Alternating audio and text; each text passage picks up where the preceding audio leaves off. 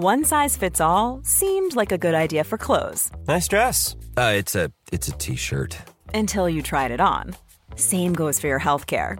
That's why United Healthcare offers a variety of flexible, budget-friendly coverage for medical, vision, dental, and more. So whether you're between jobs, coming off a parent's plan, or even missed open enrollment, you can find the plan that fits you best. Find out more about United Healthcare coverage at uh1.com. That's uh1.com.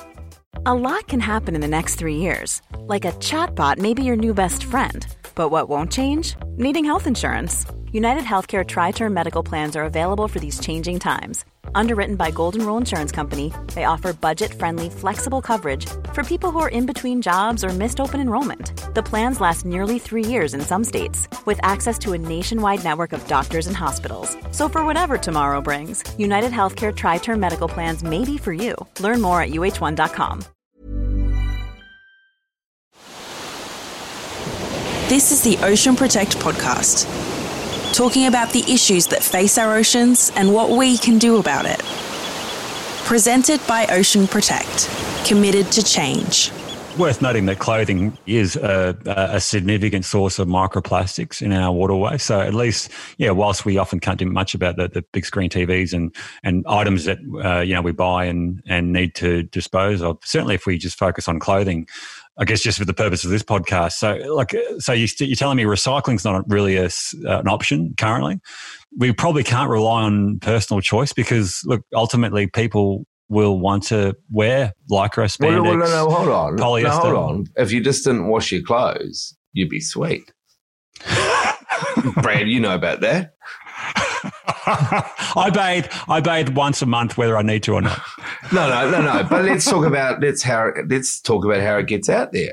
It's true. Okay. So from what I know, it's obviously through washing your clothes, and then from drying your clothes. Going out. There's no filters, or there's no. We haven't found any filters. I think we were talking about on the previous podcast that actually filter for microfibers, outside your washing machine or your dryer. If it goes out and you start drying your clothes, it goes out. So that's the only two ways. Apart from wind, what else, Rebecca? It's primarily washing. And luckily for you both, is that I happen to have a lot of knowledge about laundering. I've done a lot of actually research into laundering.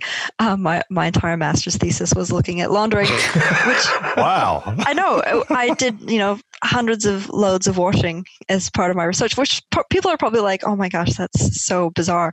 But it was actually really informative. First and foremost, top loader or front loader? Front loader. Okay. It was a very specific. It was a research washing machine. But in general, in general, front loader, always front loader. Front loader is more. It's more delicate on your clothing, so your clothing is going to last longer. Okay. It's not as abrasive because think about a top loader machine has that sort of middle, the actual agitator in the middle. Yeah. That's going to be abrading your clothing. And so your clothes, and that's the way that it helps clean your clothes, but it also is going to cause abrasion, which is going to cause potentially damage to delicate items. Or in the case of a jumper that's very fluffy, it might cause it to pill if you've been putting your cashmere jumper I in never the put wash. it in the wash, but I do have a top loader.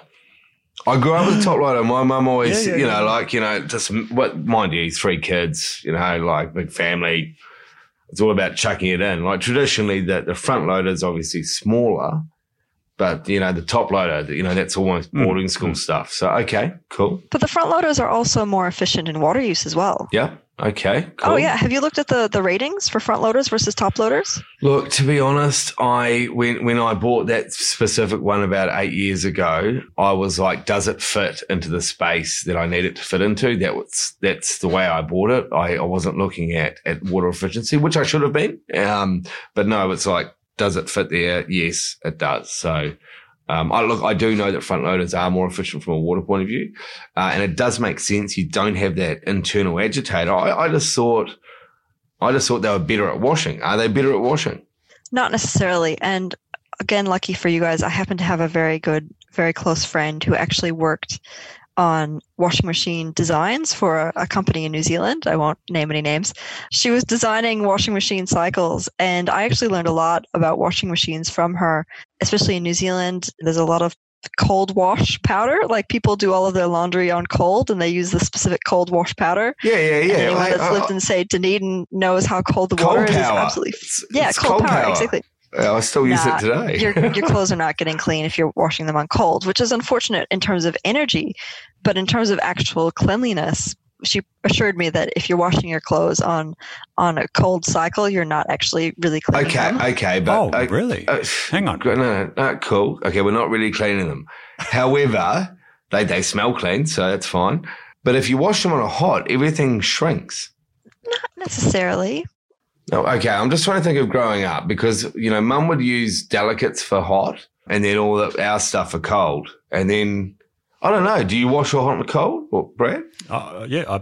Always cold. In terms of efficiency, I think, in actually cleaning the clothes, definitely the cold washes are not as effective as using hot washes. And it does make sense in terms of, especially if you're using, say, powdered detergent.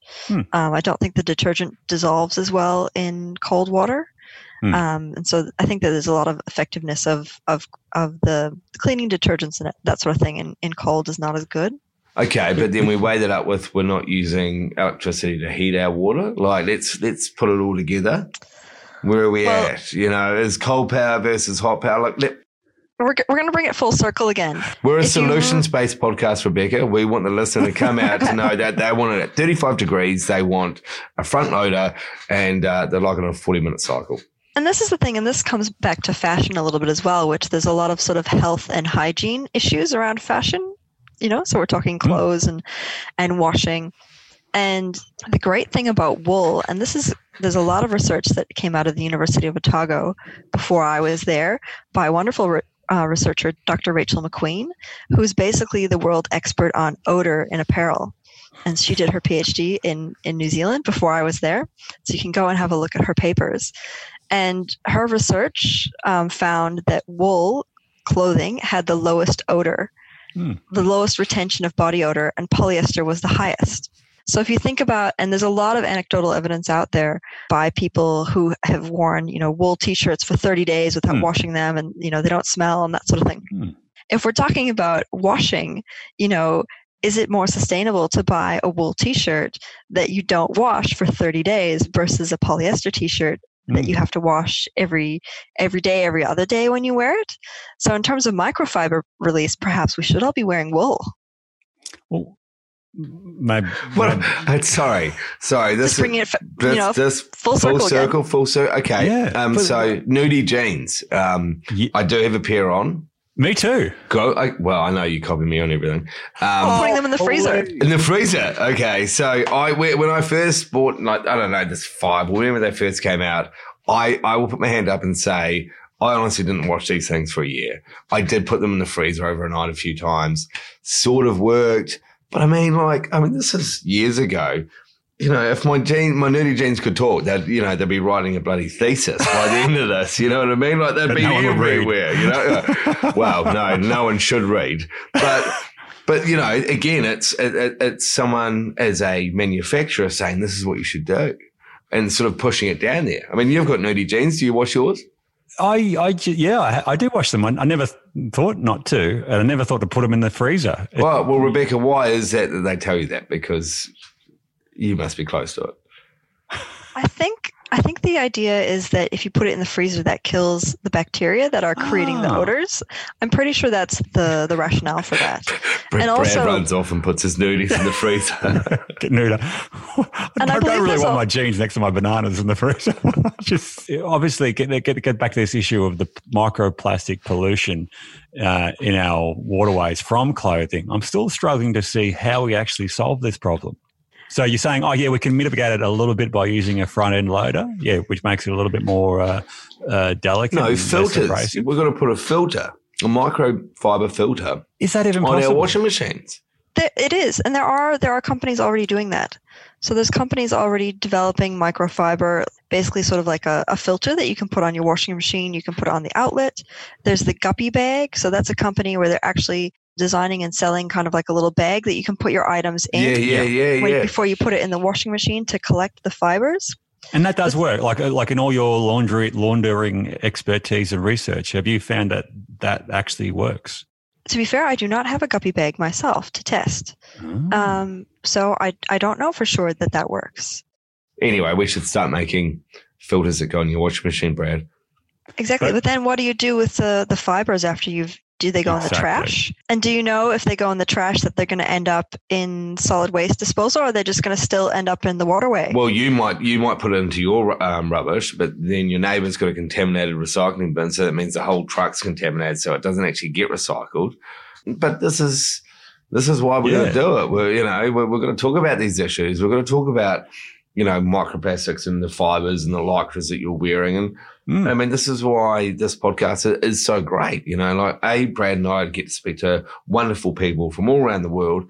But we get to learn a hell of a lot of shit and stuff that we can then start talking about to other people about. And this is the conversation linking we had with Dr. Hayley Brainey. She identified this issue around microplastic pollution in all these remote areas across America.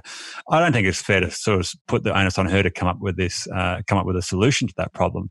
But at least the idea of this podcast is we actually raise awareness about the issue, and if we can't solve or discuss solutions as part of this podcast, maybe we're sort of inspiring the next generation of sort of environmental entrepreneurs to sort of develop their own solutions around this, whether it be a fancy guppy bag and actually appropriately scientifically test its performance, or coming up with a whiz-bang filter that we can put on the end of our washing machines, or ideally coming up with an alternative to all these petrochemical ingredients in our clothing, which, again, I didn't even realize was a thing. Exactly. To me, the best solutions at this point would be, because I don't think we're going to see polyester not used in clothing anytime soon.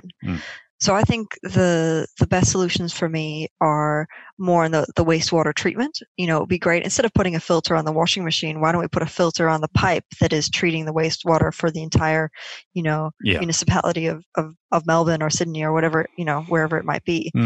Obviously, I don't know anything about wastewater treatment, so I can't say how feasible that would be. Yeah, look, I don't know either, but it's certainly something worthwhile investigating. So give you an idea. So wastewater treatment plants generally have a license to discharge a certain quality of effluent, and they generally limits around what we call biological oxygen demand, which is like organics, like carbons. Then they've got limits around nitrogen, phosphorus, and bacteria concentrations. Never once have I ever even heard of a sewage treatment plant or wastewater treatment plant having a discharge limit around microplastics. But again, if you don't know it's an issue, why would you try and do something about it? And in this case, why would there even be a requirement for a discharge limit around microplastics? I agree. It's far easier just to essentially develop an innovation that we can basically put on the end of one of these wastewater treatment plants as a final sort of fine filtration to remove that microplastics. But in the interim, if that isn't present, and I can assure the listeners that isn't the case at the moment, we probably do need to look at sort of steps to sort of mitigate our own sort of, I guess, plastic usages or plastic sort of discharges out of our own laundries, however that may seem. Didn't Janice... Didn't she say that the majority of the plastic that they were finding out of the atmosphere was coming from the ocean? And it was coming from, big bits of plastic breaking down to smaller bits, and then big storms, taking that up into the atmosphere. And she said you've read that paper that says 35% is coming from microplastics off your clothing. And Rebecca's saying majority of that's coming from wastewater. And then they're saying the majority of Rebecca, listen to this podcast. She's saying basically in the Joshua Desert in Utah, basically anywhere between 80 and 400 bits of microplastic are falling in the most pristine national park areas every square meter, every day, literally out of the atmosphere. Anywhere between 80 and 400 bits of microplastic are falling on 1 square meter every day in the most remote, beautiful areas. And she's saying the majority of that's coming from the ocean. So No. She said the majority of it actually, I think, was from rainfall deposition, and a significant portion was just from dry, essentially windblown fallout. But she did say the majority of the plastic was from clothing. But one of the interesting things that she didn't say it was from the ocean. Let's fact check that. This is the thing; they don't actually know how much is how much is contributing via the various transport mechanisms. Dr. Hayley Brainey referred to oceans burping plastic out of the ocean and then into the atmosphere. Then from there it gets transported, often thousands of kilometres, and then might be deposited in an area. So that's one transport mechanism. Another transport mechanism is obviously wear and tear. So basically the clothing fibres, just by you running about and wearing your clothing might just sort of break up. But one thing that you're sort of saying is, and your research is indicating, is that the actually washing of the clothing seems to be a key transport mechanism. I personally think we just need to get a better understanding of the problem, but also the various transport mechanisms around this problem. Certainly, laundry discharges and sewage discharges seem to be are likely to be a significant source, but I'm not actually sure how much how it would be relative to, say, just general wear and tear, like people wearing the clothing and then from there the plastics falling on the ground and getting wind blown or something like that, or falling on the ground and being washed off with stormwater runoff. Have you got I guess from your perspective, Rebecca, have you got a feel for what is the likely relative contribution of, say, microplastics from clothing, discharging via the sewage or just wear and tear in the open and then being blown or washed away by a rainfall? I mean, my gut reaction is that it's probably mostly coming from laundering, because that's where the clothing has the most abrasion.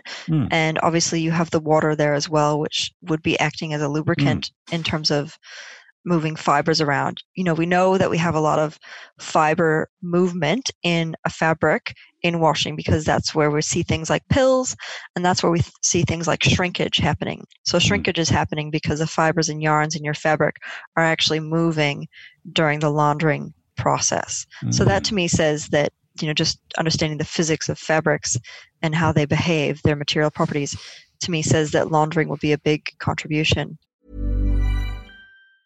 There's never been a faster or easier way to start your weight loss journey than with PlushCare. PlushCare accepts most insurance plans and gives you online access to board-certified physicians who can prescribe FDA-approved weight loss medications like Wegovy and Zepbound for those who qualify. Take charge of your health and speak with a board-certified physician about a weight loss plan that's right for you. Get started today at plushcare.com/weight-loss. That's plushcare.com/weight-loss. plushcare.com/weight-loss. Ever catch yourself eating the same flavorless dinner 3 days in a row? Dreaming of something better? Well, HelloFresh is your guilt-free dream come true, baby. It's me, Keke Palmer. Let's wake up those taste buds with hot, juicy pecan-crusted chicken or garlic butter shrimp scampi. Hello Fresh. Stop dreaming of all the delicious possibilities and dig in at HelloFresh.com. Let's get this dinner party started.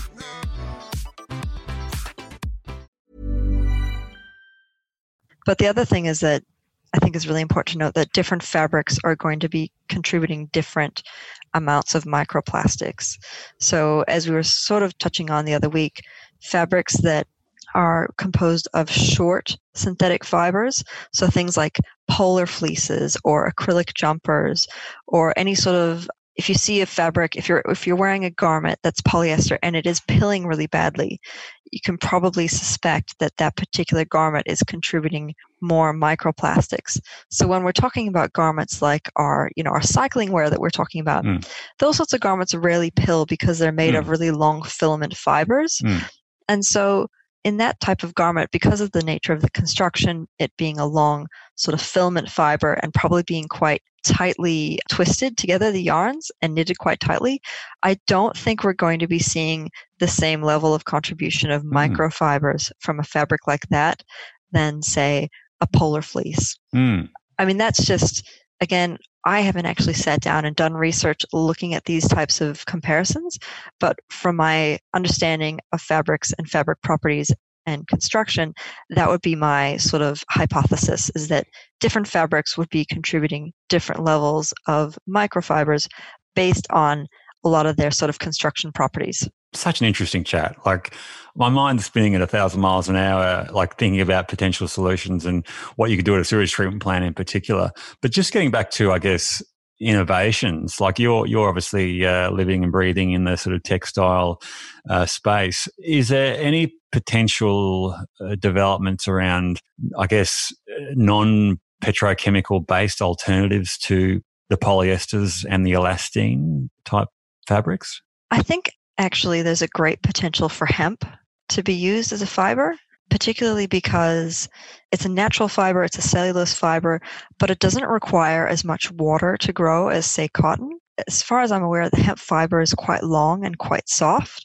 So I think there's a lot of potential there. But the problem with hemp, of course, is its associations with THC and that sort of thing, which actually affects the property of the fiber as well. So it is hard to sort of do some research in that area. It's hard for us as researchers who may be interested in researching the properties of hemp and hemp fibers and fabrics. It's really difficult to actually get a hold of those items. And certainly a lot of the regulations around growing hemp is really problematic. But I think that one really has a lot of potential. But certainly there's been a lot of legal barriers to growing and researching hemp fibers. Yeah, it's really interesting you say that. I think almost every conversation I have around plastic, someone will mention hemp as a great solution. And I had a really interesting conversation at a recent conference with, and I can't remember the gentleman's name, but he was from a group called, I think, Hemp New Zealand. We're going to have to get him on the show now, and then I think of it. But he was essentially saying that a lot of the concerns around, I guess, the THC content of which is, I think, the stuff that makes you high if you smoke marijuana. The hemp that they essentially grow as farming in terms of making products, and you can make essentially anything out of hemp, whether it be plastic alternatives, clothing, sails, batteries, and stuff like that. He was saying essentially you need to smoke about like the equivalent of like a telephone pole of a sort of a joint, if you imagine, to get any remote sort of high effects from smoking the hemp that they essentially farm. But the problem is people still see a hemp farm and want to break in and steal it. From what I've read, Brad, so you've got a male and a female plant. The female plant is the one that produces the bud or the flower. That's what gets you high. The male plant is what they use for hemp. And yes, you are correct. You'd have to smoke a hell of a lot of that stuff. But interesting segue. So back in New Zealand, they're building, and a very good dear friend of mine, Barbara Proven, has built the first house in the South Island, New Zealand, out of hempcrete. Maybe you should ditch Melbourne out of quarantine, go back to Otago, and you can do some hemp research. I mean, I think there's an abundance of it over there. So do you know that you can do that over there? I wasn't aware that that was happening in Otago. I have not heard of this hempcrete. It's around the corner from my place, and it's just a really efficient way to build. It's cheap. Its insulation properties are amazing. It's pretty much fireproof, and the texture, like, you know, for looking outside and in, it's just amazing. You can paint it. It's fantastic. So yeah, we should get that guy and talk about hemp. And just getting back to the microplastics in it coming out of our laundry machines, like when you're washing an item of clothing, is it fair to say that the microplastic discharges coming from that clothing piece will actually decrease or plateau over time, or how does it work? Obviously, there's only so much plastic that will come out of a piece of clothing, but is it always going to be constantly abrasing? That is an excellent question. That is a really excellent question. And that is something that I have been wondering myself. We know that the properties of fabrics and the number of washings that you do, that the properties of fabrics do change over time. And again, I think it really probably comes down to the fabric. I think in the case of some fabrics, you probably see more microfiber release in those early washes, you know, when you wash it the first or second time. Whereas with other types of fabrics, you might see more microfibers being released more towards, you know, maybe the 50th or 60th wash. I don't really know, but that is a question that I would love to answer through some research. Well, but it makes sense. And brings me to my next question. You know, when you clean out your dryer, you've got all that fluff. That's essentially just microplastics. Absolutely. That would be microfibers, probably residual. Well, look, I mean, I'm not the brightest kid around the world, but Brad, you said you weren't aware of this either. I'm honestly, I'm just staggered how ignorant I was to this issue. And now that I sort of know about it, I'm sort of, I guess, trying to brainstorm the things that we can do to mitigate this issue. But I guess, well, we can do it. I mean, this is the whole point. This is what I do love about spending late nights in our garage talking to wonderful guests and talking to you, Brad. Is without you can't provide a solution until you know the problem, you know, and awareness is the biggest thing. And if you think about it, it's so simple, you know, but yet it's just coming up to the surface. It's wonderful. It's a wonderful feeling. It's certainly wonderful for us, but for our listeners as well. Like if for the listeners at home tuning into our podcast, are there some key take-home messages that they could sort of undertake in their own lives to minimise their own sort of microplastic footprint? Absolutely. And I think a lot of them came out of some of those wonderful papers that I shared with you, which were, one of them suggested that using a liquid detergent was a beneficial way of reducing the number of microfibers that was released. And so I think that's a really easy way to switch over. I mean, here in Australia and New Zealand, I know most people probably use powdered detergents, whereas like in the United States, everyone uses a liquid detergent, which is, just interesting cultural differences. Certainly, if you want to go out and get a guppy bag or get one of the filters that go on the end of your washing machine, I think that would be a great way as well to try and catch those microfibers. If you can wash your clothes less often, if you can get by washing things less often, I think that would be definitely a way as well. And certainly, this is the thing that's really hard, is to try and reduce your consumption and purchasing of fabrics that are going to be releasing microfibers. And unfortunately, in terms of the data out there, we don't know exactly what those products are. But certainly, if you're buying less synthetic polyester garments, especially a polar fleece, I think has been identified as an item that really releases a lot of microfibers into the wash cycles. Again, it's not just clothing. So it could be bedding as well. There's a lot of sort of, especially at the moment, trends for like fluffy blankets, really furry, fluffy blankets. Those are often made out of synthetics. So if you think about those furry, fluffy blankets, if you put one of those to the wash, you're going to see a lot of microfibers coming off something like that. Well, hold on. You're wearing a pretty sort of comfy feeling scarf. What's that made out of? No, actually, I don't even. Let's do this test. I know. See, I'm just as guilty as everybody else. I'm not going to pretend. Yeah, acrylic, cold hand wash, dry and shade. Okay. Yeah. Well, I'm just going to call this out. Brad, you're donning an Ocean Protect T-shirt. So am I. 100% cotton T-shirts as a side note. We should point out 100% cotton. But you think about every T-shirt that you buy, everything that you buy, it almost makes you feel weird. Like Rebecca, Brad and I, also Brad's tagged me along in a few of his ultra swim run events, and I've been the poor guy sort of swimming behind him. But we've done some pretty cool stuff over the years. And all that Lycra that we're running around in is basically an advertisement for petroleum and plastic. Yeah. It is an eye-opener. I guess another sort of just a key message would be to essentially just buy less clothes, really. And one thing we've obviously haven't really talked too much about is we focus on the microplastic content of our clothing, but we shouldn't forget that a lot of our clothes come in plastic packaging. Oh, yeah. So if we can, I guess, try to avoid plastic packaging as much as we can, and if we do get something in plastic packaging, tell the supplier to say, hey, do I really need all this? Yeah, mate. Do you know what? I reckon you get Jeff Bezos on the podcast. Let's talk to Mr. Amazon about the amount of plastic waste they have. And, as a really good point, Brad, Rebecca and I were talking, and shameless plug, I'm a non-executive director and a little shareholder in a company called Arch and Hook. And before I met Rebecca, it's a company born out of Amsterdam, and it's essentially trying to drive change in the coat hanger industry. So if you want to Google Arch and Hook and talking about coat hangers, and if you think about it, the supply chain from where you buy the clothing and where it comes from, and then it goes on one hanger, then it gets delivered to a shop, and then they take that hanger off and they put another hanger on, and then it breaks, so they just throw it away. And, it's, I guess what Brad's getting to is, we're crawling around in plastic. We're wondering why we're choking our environment with plastic. We're wearing it. We're eating it. It's just mind blowing. And, the good thing is, and the thing that I, encourage every listener to really try and hone in on, the more we know, the more we can change, and that's the wonderful thing about this podcast, and the wonderful thing about chatting to people like Rebecca is, wow, knowledge is power. And Brad, you won't have any problem buying any less clothes. You won't have any problem, not cleaning your Lycra. I've been around, you hang it up, you go for a swim, you think it's clean. You're fine, mate. I think going back full circle, the amount of microplastics coming off your clothes will be very minimal by now. Thank you, but I certainly am going to investigate this option of putting a filter on my washing machine.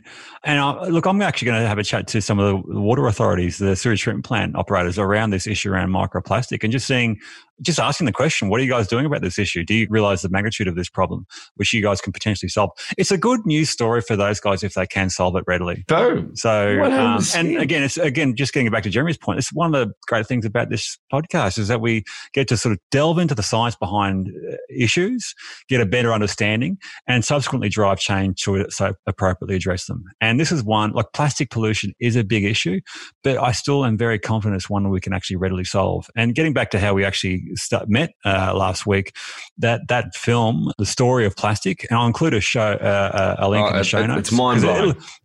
It is mind-blowing. It really is a really good staggering, really good documentary. But let's be honest, it does give a fairly doom and gloom depiction of the plastic pollution problem. And it very much focuses on, I guess, driving change to the petrochemical industries because they are essentially the suppliers of plastic. And so there's a real focus on getting them to change or at least reducing the subsidies that they receive. So I'd encourage all people to watch that documentary. But certainly, I guess, talking about the solutions that we can all make or can all do in our own individual lives is a really good thing as well. Two things to add. I felt quite stoked being on the webinar last week because that was the closest I'd get to being at university. Like, do you know what I mean? So I rang Mum. Mum couldn't get on the webinar. I'm like, hey, Mum, I'm sort of on this university thing. So look, just so you know, Rebecca, Brad and I are always free. If you need a guest lecturer, we can come down. We can start talking about how these microfibers are getting out into a marine environment. Look, you've got our details. We'll welcome the invitation with warm hands. Excellent. Thank you very much. I'm sitting here thinking, well, who would have ever thought that, a degree in textile science and suddenly you would be talking so much about sustainability and certainly I don't want to pretend that I'm the authority on microplastics because there's a lot of great researchers out there who really are making this their field, but I will probably say that I'm a textile expert and textile science expert. We can tell. throw my head in the ring there and having some understanding of why this might be a problem. But yeah, it's been really great. Thank you so much for having me. And it's been fun to sort of spread the textile nerd news. Hey, it's hip to be square, I reckon. It is hip to be square. And look, Rebecca, this has been such a fascinating chat. Like, I think we sometimes get a little bit complacent thinking that we know it all, but clearly we don't. And you have certainly enlightened me into the world of textiles and the microplastics that lie within them, and the magnitude of the problem, and I guess the extent of the transport mechanisms in particular, and obviously some really good take-home messages in terms of solutions as well. So from that regard, thank you so much for being on our podcast. It's been fantastic. I really have enjoyed having you on our show, and really interested to see what sort of other research you come up with in the next few years as well. Great. Thank you very much. Thanks for listening to the Ocean Protect podcast. If you'd like to find out more about us and what we do, check us out at oceanprotect.com.au.